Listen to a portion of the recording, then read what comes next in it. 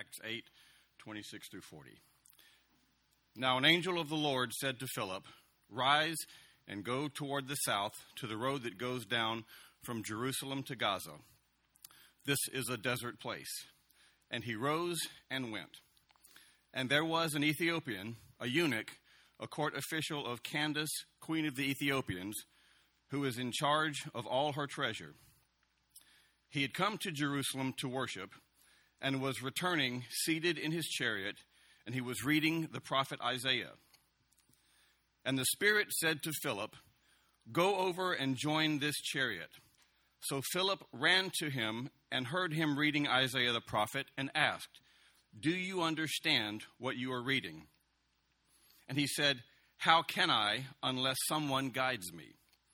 And he invited Philip to come up and sit with him. Now the passage of Scripture he was reading was this: "Like a sheep he was led to the slaughter, and like a lamb before its shearer is silent, so he opens not his mouth. In his humiliation, justice was denied him. Who can describe his generation? For his life is taken away from the earth." And the eunuch said to Philip, "About whom, I ask you, does the prophet say this? About himself or about someone else?" Then Philip opened his mouth, and beginning with this scripture, he told him the good news about Jesus. As they were going along the road, they came to some water. And the eunuch said, "See, here is water. What prevents me from being baptized?" And he commanded the chariot to stop, and they both went down into the water, Philip and the eunuch, and he baptized him. And when they came out of the water, the Spirit of the Lord carried Philip away, and the eunuch saw him no more and went on his way rejoicing. But Philip found himself at Azotus, and as he passed through, he preached the gospel to all the towns until he came to Caesarea. This is the word of the Lord. Praise be to God. Thanks, Jim. Well, again, good morning. If you are a guest with us, we love God's word here, and we're preaching our way through the book of Acts, and we are finishing up Acts chapter 8 this morning. And again, just way of one announcement that wasn't in the video. If you are new, or maybe you've been here for a while, we are starting next week, Parks 101, 102, and 103 over the next 3 weeks.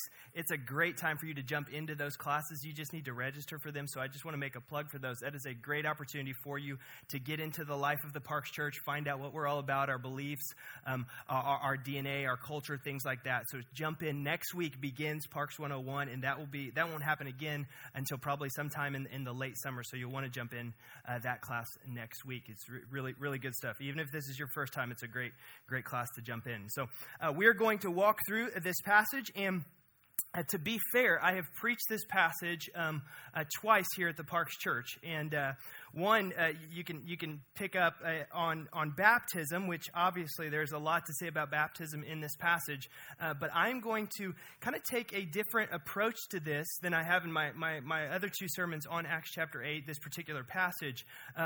In the baptism sermon, I focused a little bit more at the end of the passage. This time, I'm going to focus more at the beginning of the passage and look at Philip, okay?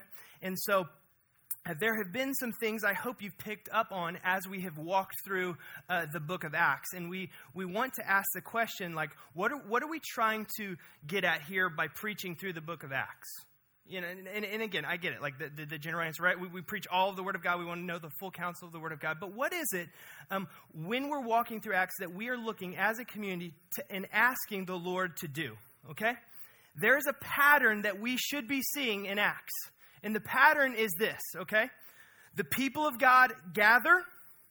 And when they gather, they do certain things, right? Acts chapter 2. They eat together. They fellowship one another. They open the Word of God, and they pray together, right? There's a pattern to that. And what happens? When they're praying, what is the corresponding thing that typically happens next that we see in Acts, right? The Holy Spirit moves. The Holy Spirit empowers them. The Holy Spirit moves in power upon them. And then there's also another thing that happens after that. The kingdom of God spreads like wildfire. Like, that's the pattern. The people of God get together. They pray, they gather, they open the Word of God. The Holy Spirit empowers them because Jesus said that's exactly what he would do.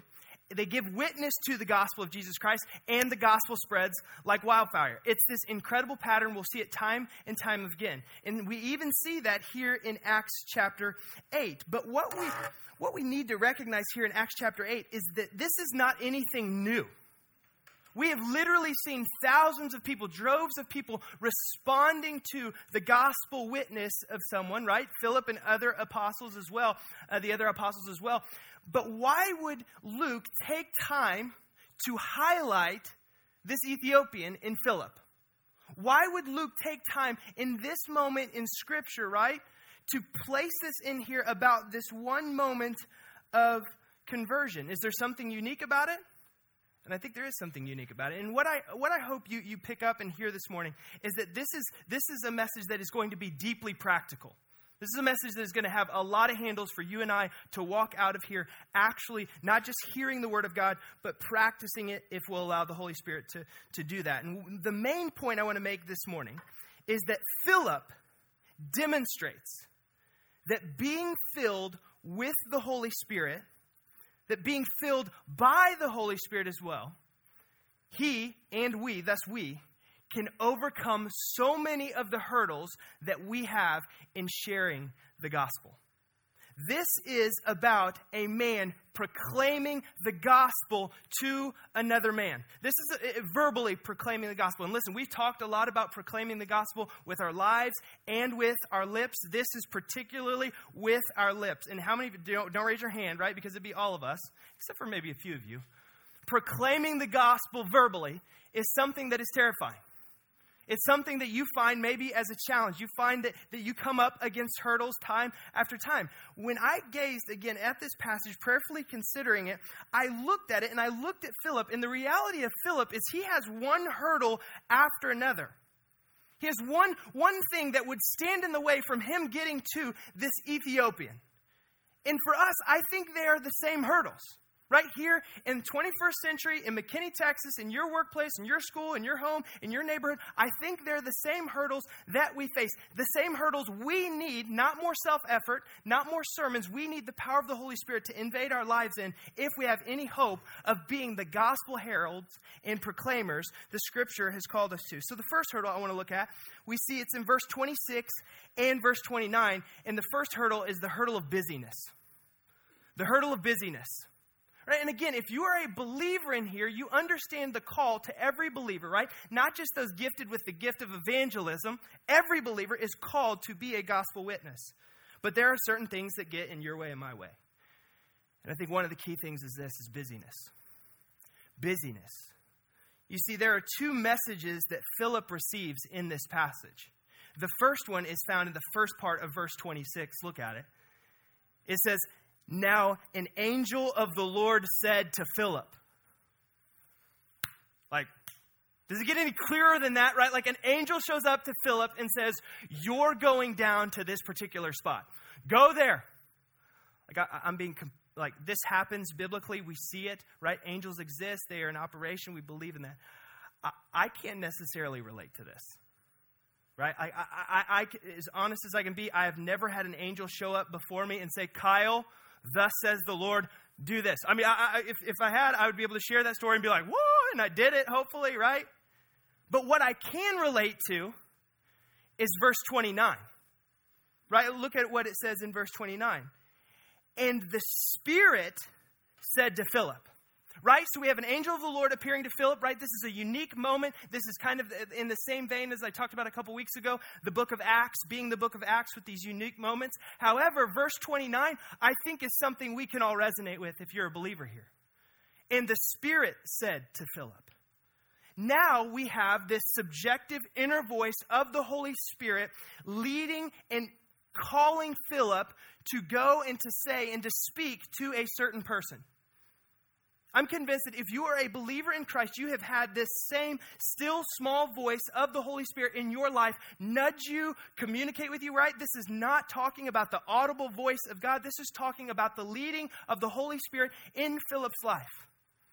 One of the hurdles I think we have that I share in sharing the gospel, proclaiming the gospel, is this, that I am too busy, and my life is too noisy to actually hear the Holy Spirit leading me and guiding me in evangelism.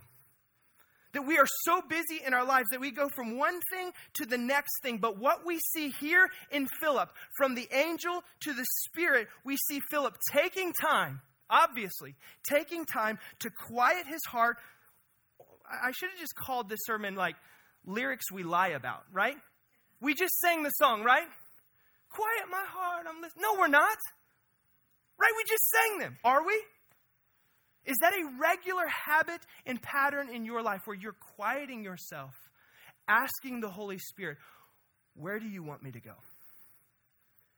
What do you want me to do? Who do you want me to speak to? What do you want me to say? You see, we've said it time and time again from this stage that busyness is the enemy to so much of the work of the Holy Spirit in our lives.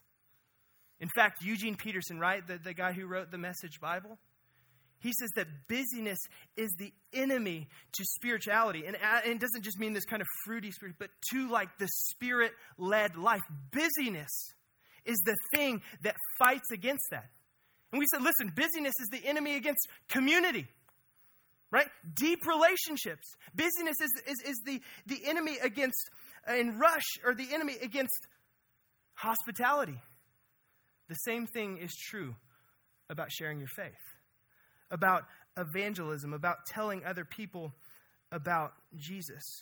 You see, something that we see here in the text about Philip is this, that he has taken time to listen to the voice of the Holy Spirit because of how he responds. The question is, do we take that same time?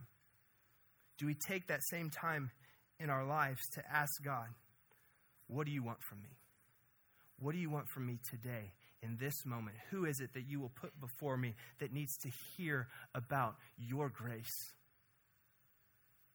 See, this is right in step with Jesus in the Gospels. Particularly in the Gospel of John, John paints the picture of Jesus where Jesus continually says, listen, I don't do anything unless the Father tells me. There's nowhere I go. There's nothing I say. There's no one I speak with. There's no one I lay hands on unless it's the Father speaking and leading me. Right now, again, you're always like, yeah, it's Jesus. Just set the bar pretty high there, right? Like he and the Father had a special relationship? Absolutely. But the same is true of us as disciples of Jesus, that we would be listening, that we would be hearing, that we would be pausing our busy lives and going, listen, Lord, I want you to speak to me. I think one of the greatest hurdles and one of the greatest things that block us from actually sharing our faith is this, is that we don't actually stop and ask God who and what he wants us to do. You see, this is Philip. This is him pausing his life, pausing his ministry. And we're going to talk a little bit about that here in a second. But you and I, what we find, to my own frustration, I'm typically just going on to the next thing. Will we listen and hear God in what he is calling us to do? Go here, speak to them, say this. You say, well Kyle, if God would actually do that, that would be easy.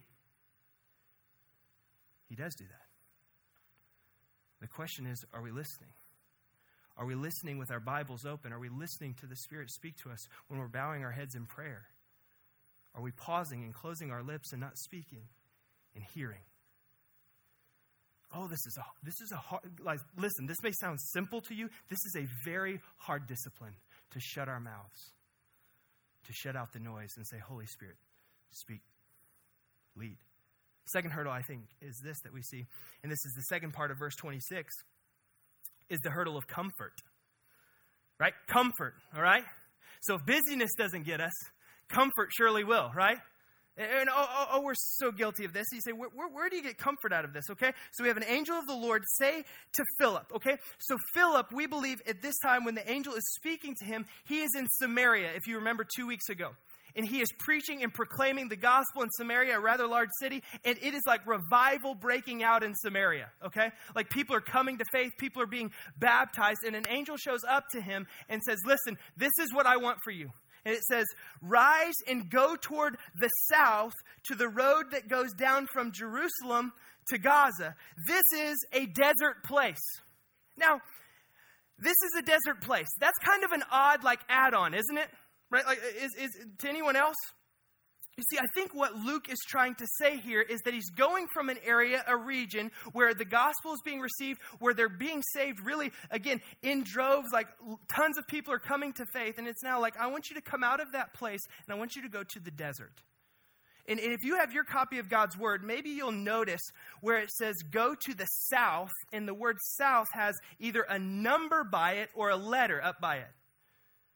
You'll notice that's for a reason. It's meant to take you down to the footnotes or, hey, you should pay attention here, right?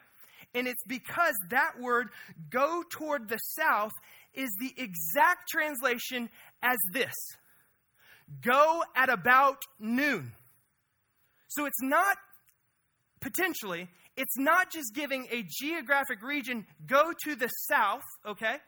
It is giving a time of day that the Lord wants him to go down to this desert place. And if you know anything about the desert, if you don't know anything about the desert, right, you know that at noon in a desert place, it's what? It's hot, right? So have you ever heard of the phrase, you got it made in the shade, right? Talking about comfort, right? You got it made in the shade. So think about this. Philip, from a ministry standpoint, from an evangelistic standpoint, is in Samaria where he's preaching, right? He's just expounding, he's just flowing the gospel, and people are receiving it, being baptized, and the angel says, hey, listen, I want you to go down in the heat of day to the desert place and stand there. What? You see, this is about comfort. I want you to go, if you will, from the shade, right? From this place of receptivity down to a desert place. I'm not going to tell you why, but just go down there and stand in the sun.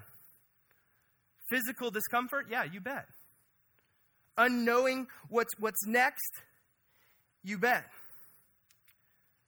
You see, throughout Scripture, the rhythm and character of our God is this, is that he takes us, and again, some of our comfort is a gift of grace and a gift from God, okay?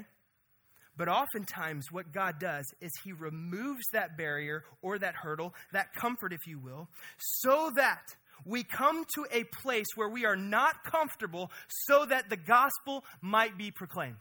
You hear that? That the comfort is removed by the grace of God from our lives so that in our lack of comfort, the gospel message might go forth. And there are people nodding their heads, probably because you've been on things like short-term mission trips, right? You've been put in those uncomfortable places where you are absolutely dependent upon God moving, right? And this is talking about physical discomfort. We'll get to social discomfort here in a sec. Right? So Philip is in this place. And some of you, listen to me. Some of you, this may happen in the extreme, right? I talked about Jake and Katie and our mobilizer team. Some of you, God is calling, even now, to go to the ends of the earth, to go to those people who are unreached with the gospel, to be a gospel herald in those places, to give up every comfort you know here. Sacrificing family, sacrificing other things so that you might go to hear, that others might hear the good news of Jesus Christ. That is a reality. Others of you, physical discomfort in this place may just look like, hey, I've got to get out of my house. Right? I can't go in after a long day of work, just shut the door and go, woo, I'm in my castle, baby. It's not your castle to begin with. You're a steward there. And your stewardship begins with you proclaiming, living with your life and with your lips, the good news of Jesus Christ. You can't just pull in the garage. Right? The discomfort may be, I actually have to speak to my neighbors who annoy me. Or that coworker. Or that person who sits next to me in class. Maybe the discomfort is this, back to point one. You have to slow down. You have to slow down. You have to acknowledge and repent of the busyness that invades our lives, that is meant to distract us from the call of God upon our lives. Like, listen, some of you, even in me saying you have to slow down, it terrifies you. Right? When it gets silent in here is when it gets most awkward. Like, let's be honest, we don't know what to do with silence, do we? We don't know what to do in those moments where we are just being. Why? We're addicted to progress. We're addicted to movement. We're addicted to noise. And to slow down is going to cause some discomfort. But here, in those moments of silence, God will speak. The Spirit will lead. And let me tell you, that might be the most uncomfortable place for most of us. Is in that place of slowing down in quiet. You see, what happens when we aren't comfortable? What happens? We complain. No, yes, you do. But you begin to depend. You begin to go, listen, the things that I thought were controllable, the things I thought that were providing me safety and security and identity, they fade away. And God, I need you. God, speak. God, move. Unless you do, there's no movement. So this is, again, physical discomfort. What about this third hurdle of social acceptance? And there's kind of two parts to this in this text, I believe. Social acceptance. So here, Philip, so he receives a word from the Lord where to go to this desert place. And there's this Ethiopian that comes by, and he's actually a government official. And it says in verse 28 and 29, and was returning from Jerusalem, by the way, which he was trying to worship, seated in his chariot, he was reading the prophet Isaiah. And the Spirit said to Philip, go over and join this chariot. And so here's where I want you to see, verse 30, tucked in here. So Philip ran to him. Philip sprints. So he's sitting along, we don't know for how long, this hot desert road. And here comes this chariot. The Spirit says, that's why I brought you down here. Go after him. Right?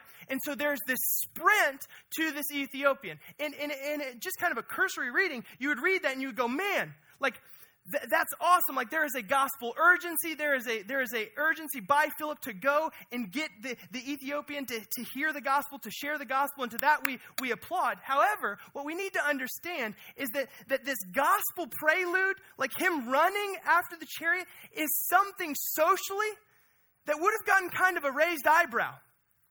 It's kind of one of those things that wasn't necessarily acceptable. And at least it was something that was awkward. Okay? Him running. Right? He would have had this big kind of like skirt looking thing, and it's something called girding your loins. They would pick it up when they run, and they would tuck it. And I'm not going to act it out because I know like Sam's like recording me or something. I'm not going to act out. But the run would have looked very awkward, okay? Right? It would have looked very weird. Even back then, and it was something that was even seemingly like undignified. But what does Philip do? He's like, I don't care about being socially accepted. I don't care if people are going to laugh at me. Maybe even the Ethiopian eunuch may look at me and go like, who's the bro running awkwardly after me, undignified, right? But he comes up to the eunuch with this urgency. So I would wonder, is social acceptance, and I would say this, that social discomfort is the one we actually fear far more than physical discomfort. True or untrue? Right? Like, give me the sun beating in a desert place. But don't you dare give me someone who'd go, who would scoff or reject. Right? It's that quote that we've used before about in the East, they fear the raised fist of persecution. But in the West, we fear most the raised brow of persecution. This idea and hurdle of social acceptance. You see the urgency to which Philip had received this calling from the Holy Spirit. He was willing to go through something uncomfortable to reach this man. Have you ever had those moments where you felt that? Where you felt that pushback? Or where you didn't say something because it was just going to be awkward? Remember, I was at Target. Like if you want to meet me, like see me, I'm at Target 99% of the time with kids. My daughter was my oldest daughter was probably 2 or 3, and we were checking out in the lane and wheeled up, and all our stuff had went through, and I'm like paying, and And she just looks at the cashier and she goes, "Do you love Jesus?" So, Pastor Kyle, right? I literally hugged her, closed her mouth. I'm not proud of this, okay? I'm like, "Oh, that's Jesus, yeah." And I'm like, "Shh." And it was, hear me. It was like a 2x4 over my head. One of those moments, right, with the Holy Spirit. And he's like, "You're closing her mouth?" It was like the first thing that rolled out of my mouth to her behind the cash register was, "I'm sorry. I'm apologizing for my 2 or 3-year-old daughter being a better gospel witness than I am." So right? See, I should have said to her, I'm like, "Sorry, she hasn't been in American church long enough to know the appropriate method and means to sharing the gospel." That's a joke, by the way. Right? It was that moment that the Lord's like, "Why don't you have that childlike faith? Why won't you proclaim the love of Jesus like your toddler just did that you're apologizing for?" Right? It's like we mature out of being Spirit-led, where there might be a moment where we are with a cashier, with a waitress, with someone, where we're like, "Listen, I don't know, but man, I just feel like I'm supposed to talk to you about Jesus." Right? Those are still true moments that still happen today. Where it might just be a conversation of "I don't know why I'm supposed to talk to you, but is there something we can pray about?" Right? I believe in a God who answers prayer. Those are moments, if we will quiet ourselves, that the Lord is still doing today. But let me tell you, fear of not having social acceptance is what binds us and blocks most of us up. I'm going to be rejected. You will be rejected. Right? It's the same thing that God told Moses. "Listen, Moses, they're not rejecting you, they're rejecting me." So what we need to understand first and foremost for those who don't receive Christ is that they're not rejecting us, they're rejecting Christ. And what we are called to is to be faithful heralds of the gospel in every sphere, in every place, being winsome and Spirit-led in those moments. But I'm afraid that social acceptance has just bound us up and captivated our hearts more than the grace and mercy of Jesus. Man, I'm glad Philip ran after that chariot. Undignified. Socially, people would have laughed at him. But he said, "Forget it. I'm going to tell him about Jesus." And the second thing here, I think this is part B in this, is who was in that chariot? Right? Who was in that chariot? Luke is painting a picture here. He's telling a story, a very pointed story, a very purposeful story of this conversion moment. And he tells us a lot about this guy in the chariot. The first thing he tells us is that he's an Ethiopian. Why include that kind of detail, right? Why not just a government official? Why from the region of Ethiopia? Now, where this gentleman would have been from is not modern-day Ethiopia. It would have been just a little bit further south from Samaria, right? Going down from Gaza, he's headed back there. But I want you to see what one early writer wrote about Ethiopia. Herodotus, put that quote up for me if you can. Keith, please. This is about Ethiopia. "Where the south declines toward the setting sun lies the country called Ethiopia, the last inhabited land in that direction." Secular writing, right? Talking about geography. The last inhabited land in that direction. Does that last phrase ring a bell if you've been studying Acts with us? "And the gospel will go forth to Jerusalem, to Judea, to Samaria, and to where? The ends of the earth." Ethiopia, this man that Philip is reaching with the gospel, literally lives in what they believed was the end of the inhabited earth. Crazy. And Luke is saying, listen, in one chapter, chapter 8, we are seeing Acts chapter 1, verse 8 played out. It starts in Jerusalem. What happens? The church is persecuted. Where does the gospel go? Judea. Where does it go after that? Philip, 2 weeks ago, right? He's in where? Samaria. And now Philip, the evangelist, is where? He's standing on a road in the desert, leading an Ethiopian to faith, who takes the gospel message back where? To the ends of the earth. Unbelievable. unbelievable what Luke is doing here. So that is why he says he's an Ethiopian. So that is why it's included. But also you need to understand, if he's an Ethiopian and he's someone from not where Philip is from, we'd say to the ends of the earth, what does that probably mean? That he and Philip have very little in common, right? If he's at the end of the earth, and I'm therefore not at the end of the earth, and we can talk about being the center of the earth, which is another conversation, but we're not alike. We don't look alike. We don't talk alike. We have different customs. We have different, maybe frameworks. But Philip is still sharing the gospel with him. Philip is still boldly proclaiming Jesus. And so the second thing is this. He's not just Ethiopian explained here by Luke. He's an Ethiopian eunuch. And it uses the word eunuch more than it uses Ethiopian. Why do we need to know that? Right? For those, I think most of you know what it means to be a eunuch. Okay? He's been castrated at some point in his life. That's not to be crass, that's to be clear. Okay? And it calls him by that. Well, you see, it says that he's coming from Jerusalem to worship.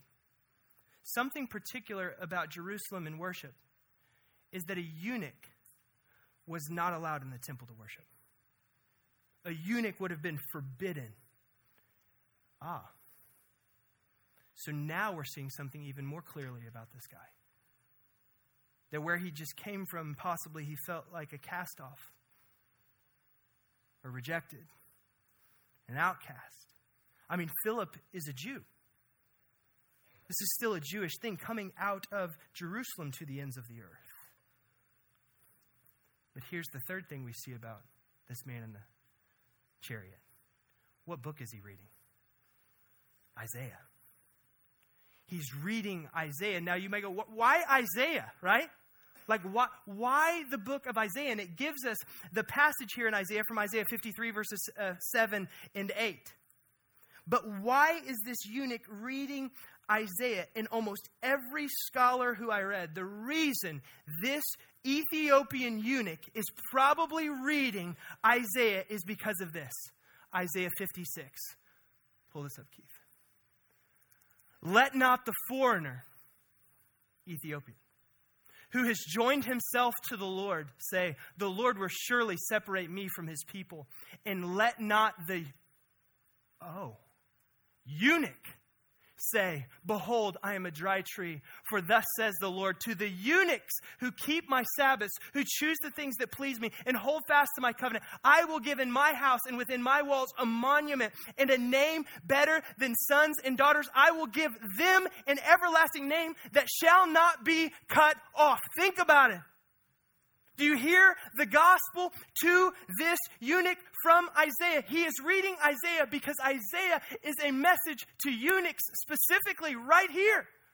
It's going, listen, if you will keep my commands, if you'll keep my covenant, here is the reward. I will give you a name and you shall not be cut off. You may feel rejected. You may feel like an outcast. You may feel like there's all these things preventing you. But the good news of my gospel, of my covenant, the Lord says is this: you will not be cut off. You will not be put to shame. And he's reading this and he asks Philip, he goes, listen, he goes, tell me about this.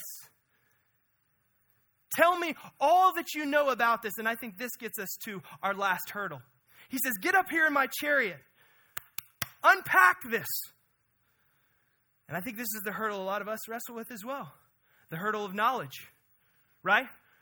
Where you and I both, we fear that someone is going to ask us a question we don't have an answer to. Right? Imagine, book of Isaiah. Right?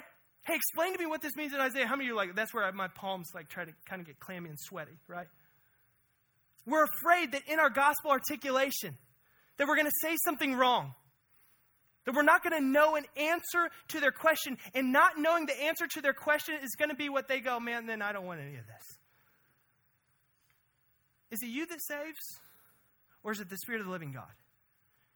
The answer is the Spirit of the living God.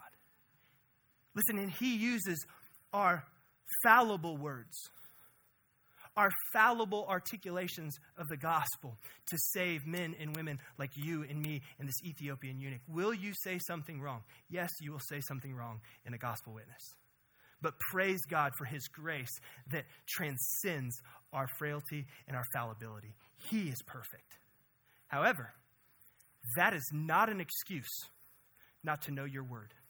That is not an excuse not to devour the word of God, to be able to give an answer in an account. But let not knowledge or lack thereof be a hindrance. Listen, if you have been a believer one day, you have enough knowledge because of the saving power of Jesus Christ and the Holy Spirit alive in you to be a witness and a herald of the gospel of Jesus Christ. There is not an intellectual assent that we reach and we go, now go share.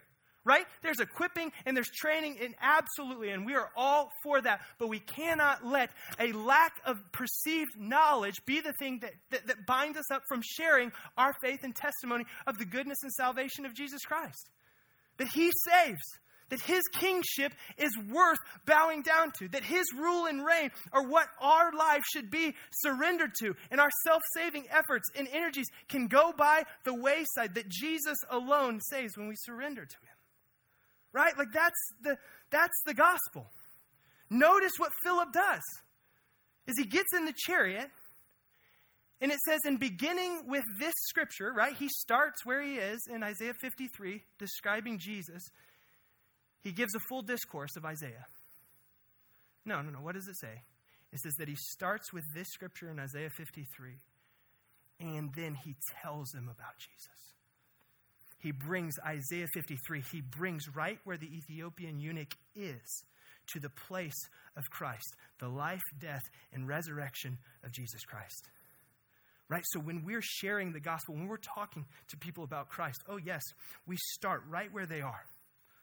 Maybe it's a framework of pain. Maybe it's a framework of religion. Maybe it's a framework of works. Maybe it's a framework of sickness. We don't know, right? We start right there. But where do we go? Always, we go to Jesus. We go to share the person of Jesus Christ. That is the gospel. All right, so here, let me close. What do we do with this today? What do we do with this today? Because what we see following Philip shares the gospel, the Ethiopian eunuch is baptized.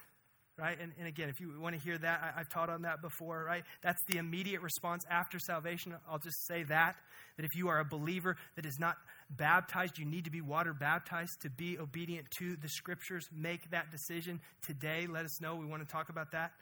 But what do we do with this as a community, right?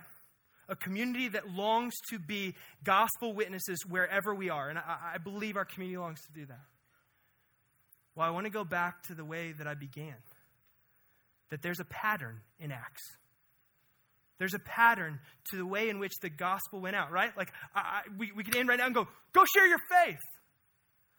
I don't think that's being obedient to the pattern of Acts. What's the first thing that they did? They gathered. They got together with other believers. Other people who are like-minded who say, hey, listen, your call is my call. Our gospel witness is us shared together. Let's encourage one another. Jake shared this stat with me. He shared it with me before about being a disciple maker and disciple-making efforts. Listen to this.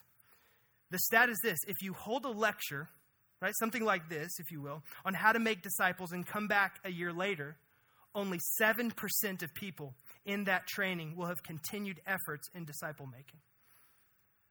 If you model disciple-making for them, right? Like, we'll fish together, I'll show you how to fish, that kind of deal. If you model disciple-making for them, only 12% will be making disciples a year later. If you put those same people on a team that focuses on making disciples together and come back a year later, get this, 93% will be actively making disciples. What's the point? The point is this: we cannot, and it is not designed for us to do alone. The beautiful realities, right, even of our praxis groups, or if you're in a multiply group, especially if you're in a multiply group, right, you're getting together with other believers. And what should be constant and continual in your conversation is this: are we really being faithful gospel witnesses? How do we do it better, right? But it can't just stop at conversation, because what's the pattern? Gather together, have fellowship, teaching, right? Break bread and pray. Pray that the Holy Spirit might fill you with His presence and with His power, because apart from His presence and His power, it is impossible to be a gospel witness. So they gather, they pray, and then the Holy Spirit fills them, and then they go out and share the good news of Jesus together. That's the pattern. That's the plan. Let's pray.